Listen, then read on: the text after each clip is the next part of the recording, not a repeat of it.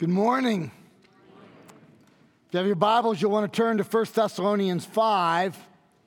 1 Thessalonians 5, 16 to 18. You'll notice this little sign up here. Rejoice always, pray continually, give thanks in all circumstances. Wasn't sure what version it was. If you were to go to my house on the porch, this sign is on our porch. It used to be Joshua 24:15, as for me and my house, we will serve the Lord. But a couple weeks ago, my wife updated, and we became more modern and went to 1 Thessalonians 5, and I thought, man, that's what I'm preaching from. So I brought a prop. I thought it would make things a little more interesting. Let's go ahead and ask God to guide our time. Father God, I thank you for the text that you have given us today as we continue in our study of 1 Thessalonians, actually concluding it today. Father, we thank you for what we have learned throughout the summer and how you have reminded us of truths perhaps we've already known or imparted to us new truths. And Father, we pray that today would be no different, that these would not just be words on a biblical page, but they would be written onto our hearts, and that we would not just be hearers, but doers of the word.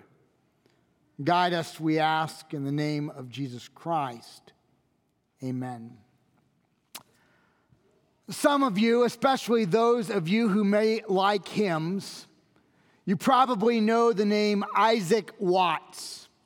He was a great hymn writer of the 17th and 18th century. By any estimation, Isaac was brilliant. He mastered Latin by age 5. He mastered Greek by age 9. He mastered French by age 11, Hebrew by age 13, and learned additional languages later on in life. He was an astute student of God's word. Let me read to you an acrostic, a poem, based on his name, Isaac Watts. He wrote this at age 7. I am a vile, polluted lump of earth. So I've continued ever since my birth. Although Jehovah grace doeth daily give me, as sure this monster Satan will deceive me, come therefore, Lord, from Satan's claws, relieve me. Wash me in thy blood, O Christ, and God divine impart. Then search and try the corners of my heart, that I in all things may be fit to do service to thee and thy praise to you. Not bad for age 7. Not bad at all. Many of Isaac's 600 plus published hymns were from the Psalter. He actually wrote hymns from 138 of the 150 Psalms in the Psalter, hymns that perhaps are familiar to you. Let me just read a smattering of them. I sing the mighty power of God. O God, our help in ages past. When I surveyed the wondrous cross, we're marching to Zion, or at the cross. You remember that? At the cross when I first saw the light. Unfortunately, Isaac lived during a time period where hymnology was particularly poor. You would expect during his time period that there was a plethora of excellent hymns. That is not true. In fact, in the Reformed tradition, which is the tradition Isaac came out of, they required that their congregations sing the Psalms word for word without any explanation, without a Christological, a New Testament view on an Old Testament text. In other words, there was absolutely no creativity to the hymnology during the time of Isaac. Now, I know this wouldn't happen here. But one particular day, Isaac was 18 years old. He was walking home from church, and he was grousing about how terrible the service was. He went on and on about how lousy the service was, what a waste of time it was, especially the music.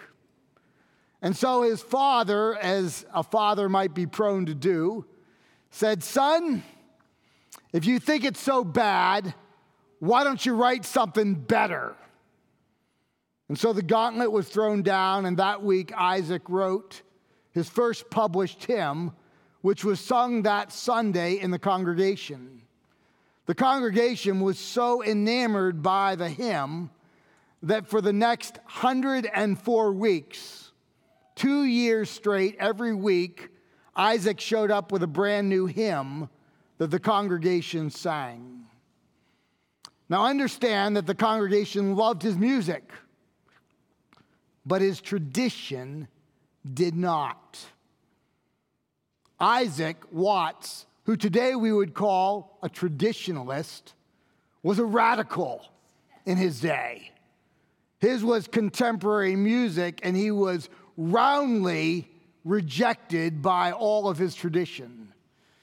His songs were not sung in the cathedrals. They were not sung in the churches. They were considered to be out of bounds, maybe on the edge of heresy, because he had the gall not to go word for word from the Psalter, but to actually explain the Psalter much like a sermon would, and to view the Psalter from Christ-centered Christological eyes. Let me make a comment. Sometimes we think that the worship wars is only a 20th and 21st century phenomenon. Actually, if you study church history, you know that the worship wars, people demanding their preferences, their traditions, in spite of orthodoxy, those kind of wars have been fashioned throughout history, throughout the church, century after century after century.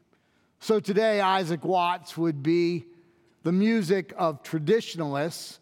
In his day, he was thought to be heretical, way beyond the norm. That was this particular man. Now let me tell you about one particular hymn he wrote. It was out of Psalm 98. It was about the king coming. And he had the gall to look at Psalm 98 through Christological eyes, particularly through Luke 2, 10 and 11, where the angel said, "Fear not, for behold, I bring you good news of great joy that shall be for all people. For unto you is born this day in the city of David a Savior who is Christ the Lord." And so he took Luke 2 and Psalm 98, and he married the two together. Anyone know what that hymn is? Joy to the World, which was roundly rejected in his day as a heretical hymn, and we sing it all the time at Christmas. He was talking about the king coming. He was looking at Psalm 98 through New Testament eyes and recognized that Psalm 98 was the incarnation. It was God becoming man. It was the birth child of Jesus. It was the king coming. And yet, because of personal preference, rather than theological accuracy, that hymn was rejected. A hymn about joy was rejected by a legalistic church. Well, today I think Paul would say that he would not be with those who would reject that kind of truth. Paul tells us in 1 Thessalonians 5, verses 16 to 18, that you and I should rejoice always, that we should pray without ceasing, that we should give thanks in all circumstances, for this is the will of God in Christ Jesus for you and for me. By way of introduction, I want to make 3 opening comments about these 3 phrases, and then we'll look at each one individually. The first comment is this: all 3 phrases are in the imperative. they're in the command form. These aren't suggestions. These aren't thoughts that we ought to put into our life when things are going well. The text does not say, rejoice when you win the lotto. It says, rejoice always. The text does not say, pray at mealtime. It says, pray without ceasing. The text does not say, give thanks when you're having a good day or week or month. It says, give thanks in all circumstances, for this is the will of God in Christ Jesus for you. So the first observation is that all of these are commands. The second observation is they're all commands in the plural. Rejoice. This is a command in the plural. Pray. Prasyuk itai. This is a command in the plural. Give thanks.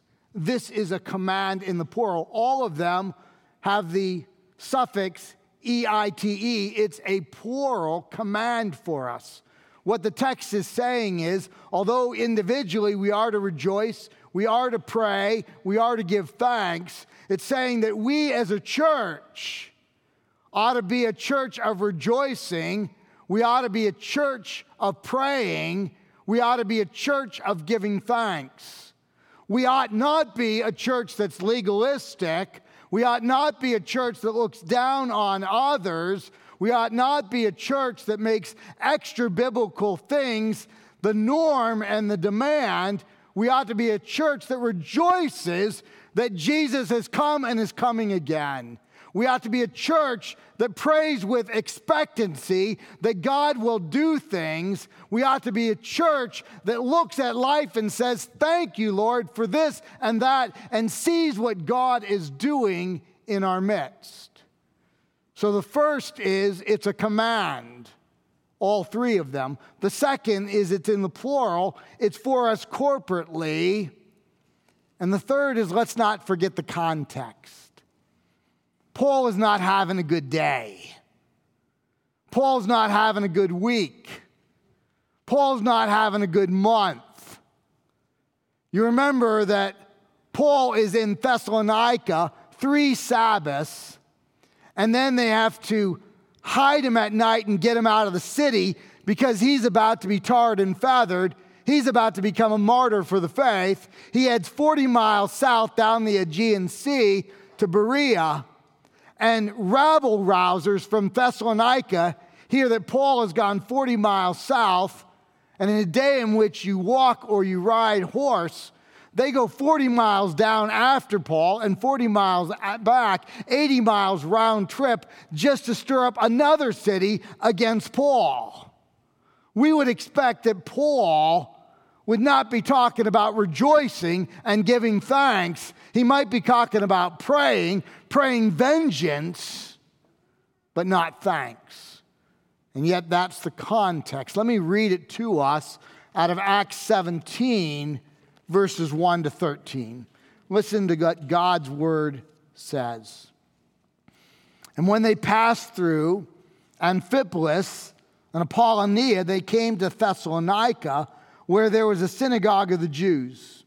And Paul went in, as was his custom, and on 3 Sabbath days he reasoned with them from the Scriptures, explaining and proving that it was necessary for the Christ to suffer and to rise from the dead, saying, this Jesus, whom I proclaim to you, is the Christ.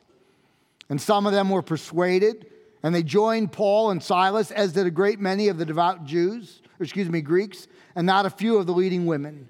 But the Jews were jealous, and taking some wicked men of the rabble, it's kind of an old word, it means an unruly crowd, they formed a mob. So they went from an unruly crowd to a mob.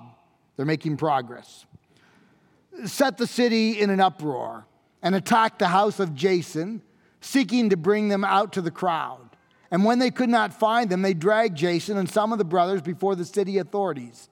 They shouted, these men who have turned the world upside down have come here also, and Jason has received them. And they are acting against the decrees of Caesar, saying that there is another king, Jesus. That is this is insurrection, but more than that, it's treason. They deserve to die. And the people and the city authorities were disturbed when they heard these things. And when they had taken money as security from Jason and the rest, they let them go. The brothers immediately sent Paul and Silas away by night to Berea. And when they arrived, they went into the Jewish synagogue. Now these Jews were more noble than those in Thessalonica. They received the word with eagerness, as we must, examining the scriptures daily to see if these things were so. Many of them therefore believed, praise the Lord, with not a few Greek women of high standing as well as men. But when the Jews from Thessalonica, traveling 40 miles south, learned the word of God was proclaimed by Paul at Berea also, they came there too, agitating and stirring up the crowds. So think about this. It's not a good day. It's not a good week. It's not a good month.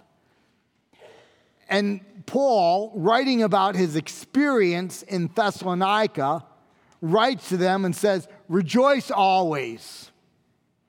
Pray without ceasing.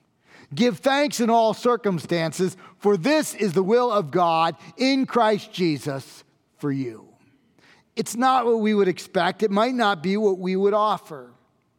Let's suppose we're talking about another church, not Highland. And you're going home after church, and there's so many things you can say. I hated the worship. I don't know who chose those songs. And the drums were too loud. The singing was too quiet. Whoever was mixing the sound, ridiculous. And whoever was doing PowerPoint was like 3 slides behind. It was awful. And that sermon, DOA, dead on arrival. That thing was awful. And coffee. Yeah, they give the cheap stuff away, but they charge you for a cup of good Joe. What do they think they are? Patina? I mean, they're charging at church. And the chairs. Who would have paid $105 per chair, bought several thousand of them through the years, and they're not even comfortable? I mean, what was somebody thinking? And have you noticed how they dress in that church? I think I saw some people in shorts. And the pastor who's preaching, he wears a golf shirt like he hits it like Dustin Johnson, which, by the way, I do. I pound it just like Dustin. Paul writes, rejoice always. But it's not just one time. Let me read a smattering of other pages, other verses in Scripture. Romans 12:12. Rejoice in your hope. Be patient in tribulation. Be constant in prayer. 2 Corinthians 6:10. As sorrowful, yet always rejoicing. Philippians 2:18. Likewise, you also should be glad and rejoice with me. Philippians 3:1. Finally, my brothers, rejoice in the Lord. Philippians 4:4. Rejoice in the Lord always. Again, I say rejoice. 1 Peter 4:13.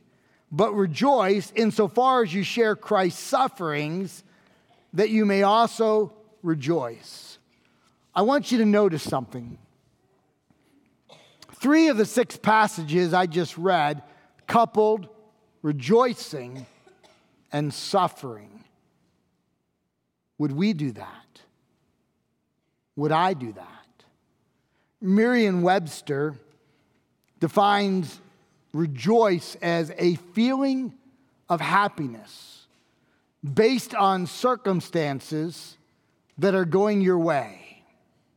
But that's not how the Bible uses rejoice. It's not a feeling, it's a settled confidence. It's not a Tigger's bounce. It's not we are giddy even in spite of circumstances. Romans 12:15 says that we sorrow in sorrowful situations. We grieve in situations that require grief. But in the midst of that, we have a settled confidence that God is utterly, totally, completely, sovereignly in control. That God will work His good for those who love him and are called according to its purpose. Romans 8:28, and we know, we're not guessing, we're not hoping, we know that God will work good. Two conditions: for those who love him and those who walk according to his purpose.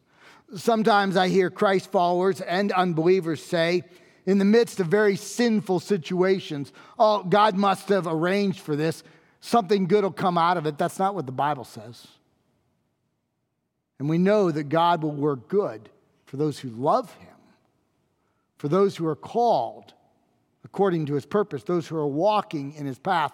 That's where God promises to work good. A few weeks ago, my friend Jorge Santana, he's sitting in the middle over here. And by the way, if you don't have Sunday school class today, he is sharing in Sunday school about what God is doing in the Dominican. And he and his family, Stephanie and their child, are heading back in another week. So it's a great time to hear about him. Well, a few weeks ago, Jorge was preaching in Marathon. It was Labor Day, and we had 3 different people preaching at the 3 different campuses. And I had the privilege of reading his message. It was on building your life on the rock. And I not only got to read it, then I got to sit through his practice. And then after he preached it, it was videotaped. He and I sat down.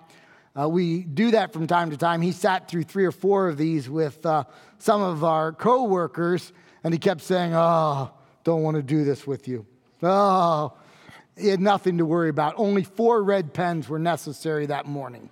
No, none. It was a great sermon. And in it, he talked about Stephanie's cousin. And Stephanie's cousin apparently had some tests. I don't probably know all the details perfect, but he had a test, and he had an envelope that told him what the test was, and he opened it up and he read it, and there was a small smile on his face. And so his family that apparently were gathered around all thought the best. And then they looked at it, and he had cancer. And his family began to cry, and he said, no. God's going to work this for good. Maybe I go home to glory, or maybe I'm healed, but God is going to work this for good. That's an understanding that all things work together for good for those who love God and those who are called according to its purpose. That's why Paul can say, rejoice always. It's not this giddiness. It's not Tigger's bounce. It's not always smiling during tough situations. It's a belief. It's a confidence that if we're walking with the Lord, if we know the Lord as Savior, God will work something good in the midst of a difficult and trying situation. Rejoice always. Notice the second phrase. It says pray. It says, not pray, give thanks. Give thanks in all circumstances. Notice the word in. It happens to be the Greek word en, E-N, so now you know how to say in Greek, en. It doesn't say give thanks for all circumstances, does it? It says give thanks in all circumstances. We're not giving thanks for cancer, but we're giving thanks that if we know Jesus, we're going home to glory, or we're going to be cured, or in the midst of it, we'll give our testimony to some others and we can testify to Christ. It means in the midst of trials, in the midst of difficulties, in the midst of our circumstances, we can find a silver lining, we can find a gold lining, because we have confidence that all things work together for good for those who love God, those who are called according to its purpose. Paul, I don't think, is giving thanks for the mob. I don't think he's doing that. But he was driven out of Thessalonica, went down to Berea, and many leading men and women came to Christ. That's the silver lining. That's the gold lining. And in Berea, he was driven down, and so he goes further down. And eventually, he will make his way to Athens. He will make his way to Corinth. And the gospel will continue to spread. Is he thankful for people who are trying to take his life? Not really. Is he thankful for being driven out on a rail? Probably not. But he's thankful for what God did and will do through the situation if we love God and if we are walking according to its purpose. Now, we could say, well, Paul, you're kind of Pollyanna, but that won't work. We've already read Acts 17. But it won't work for any of his life. Paul had a rather difficult life. Let me read just a little bit about it in 2 Corinthians 11, 23 to 28. Now, in the context, Paul is writing about church attenders who are slandering him. Actually, he's writing about church leaders who are slandering him. He's writing about people who have influence who are slandering him. That's the context. Let me now read it. Are they servants of Christ? It's actually a question written in a fashion that demands the answer, not really. I'm a better one. I'm talking like a madman. And then he goes on to tell us what his life is like, with far greater labors, far more imprisonments, with countless beatings, often near death. Often near death. 5 times I received at the hands of the Jews the 40 lashes less one. 3 times I was beaten with rods. Once I was stoned, and he didn't even live in Colorado. Okay, that was bad. 3 times, can I even say that in church? Well, I sent 2 guys up with jouster hats, so I can do whatever, I guess. 3 times I was shipwrecked. A night and a day I was adrift at sea. On frequent journeys, in danger from rivers, danger from robbers, danger from my own people, danger from Gentiles, danger in the city, danger in the wilderness, danger at sea, danger from false brothers, in toil and hardship, through many a sleepless night, and hunger and thirst, often without food, and cold and exposure. And apart from these other things, there's the daily pressures on me of my anxiety for all the churches. That's Paul's life. And yet in the middle of that, God has him write, rejoice always, in all things give thanks, for this is the will of God in Christ Jesus for you. He has eyes to see what God can do.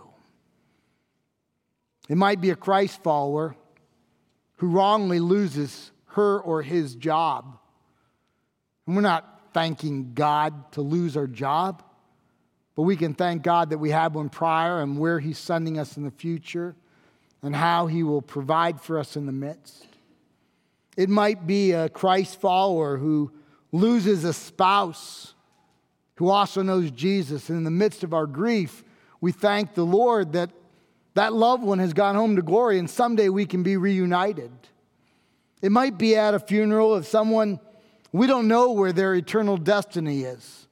And yet we can thank the Lord that we have the opportunity to testify to Christ in the midst of a funeral, because it's possible at such times people will listen when they might not listen in another scenario. It's looking for the silver lining. It's looking to see what God can do. We can rail against our government, or we can be thankful that we don't live in an oppressive environment, not historically, compared to many throughout history. We can rail against our taxes, and many of us might grouse a little bit. But we can thank the Lord that we have roads and we have national parks, and there are some tangible expressions of what we're paying for.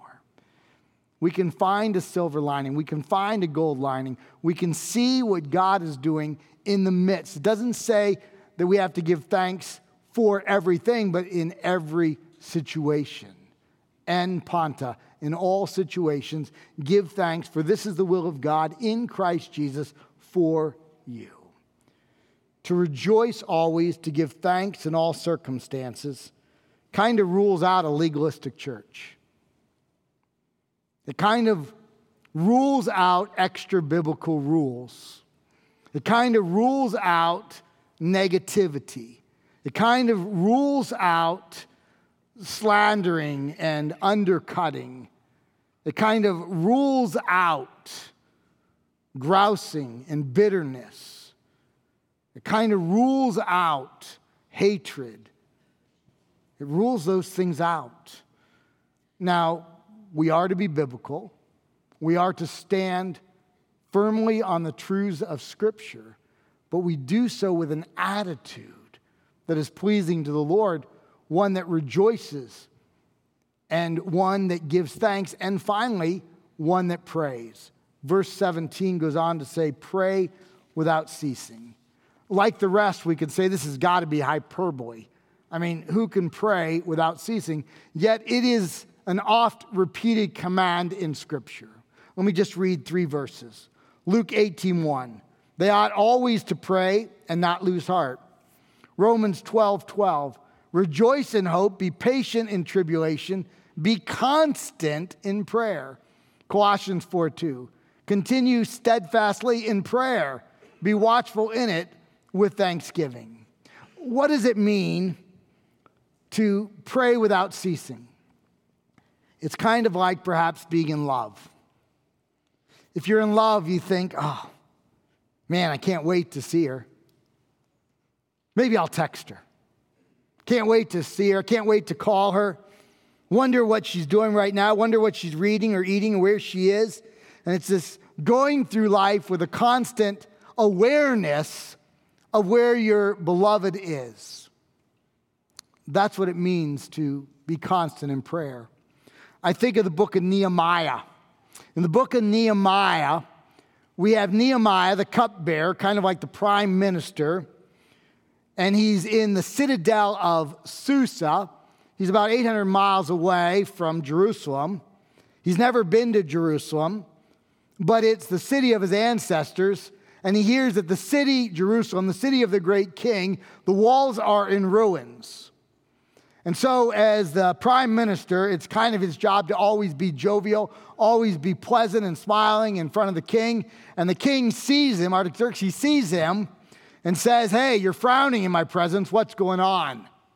That's a capital offense, by the way. And do you remember what the text says? He prays to the king before he talks to the earthly king. He sends up a little SOS prayer. And he says, "O king, how can I be happy when the city of my ancestors lay in ruins?" And because of that conversation, he is granted permission to go back to Jerusalem and to rebuild the walls. That's the constantness of prayer. It's walking through life and saying prayers. It's walking through life and saying, Lord, what should I do? How should I respond? What should I say? When you get a text with an attachment and you know the attachment is improper, you say a little SOS prayer, ask for the breastplate of righteousness, and you hit delete.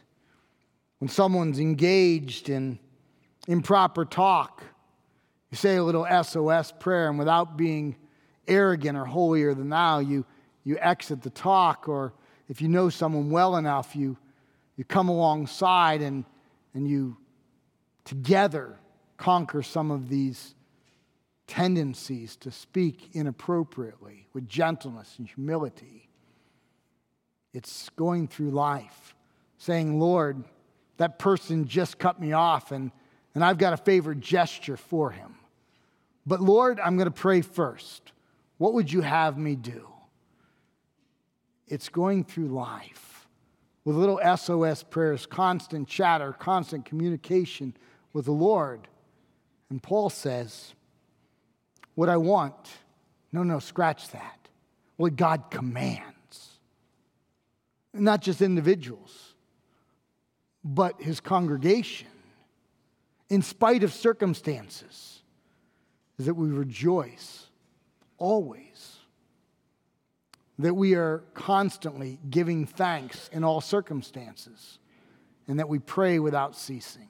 That's the kind of relationship God wants with us, and that's the kind of demeanor he wants Christ's followers, individually, as families, and as a corporate family, to put on. Let's pray. Father God, I thank you for the words that you inspired, that Paul wrote, that are timeless, truths that we need in our life, we need in our families, we need in our church family, we need to exhibit publicly. Help us to rejoice always, not giddy, Tigger-like, but a settled confidence. Giving thanks, not for everything, but in the midst of everything. And to be prayer people, prayer warriors, who when we gather in small groups, Connection Care Group, or a staff, or a missions committee, or an elder group, or a small group, when we gather, remember to pray for one another in our community and evangelistic outreach and missions and our government and your impact in our world. Help us to be those kind of Christ followers. In the name of Christ we pray. Amen.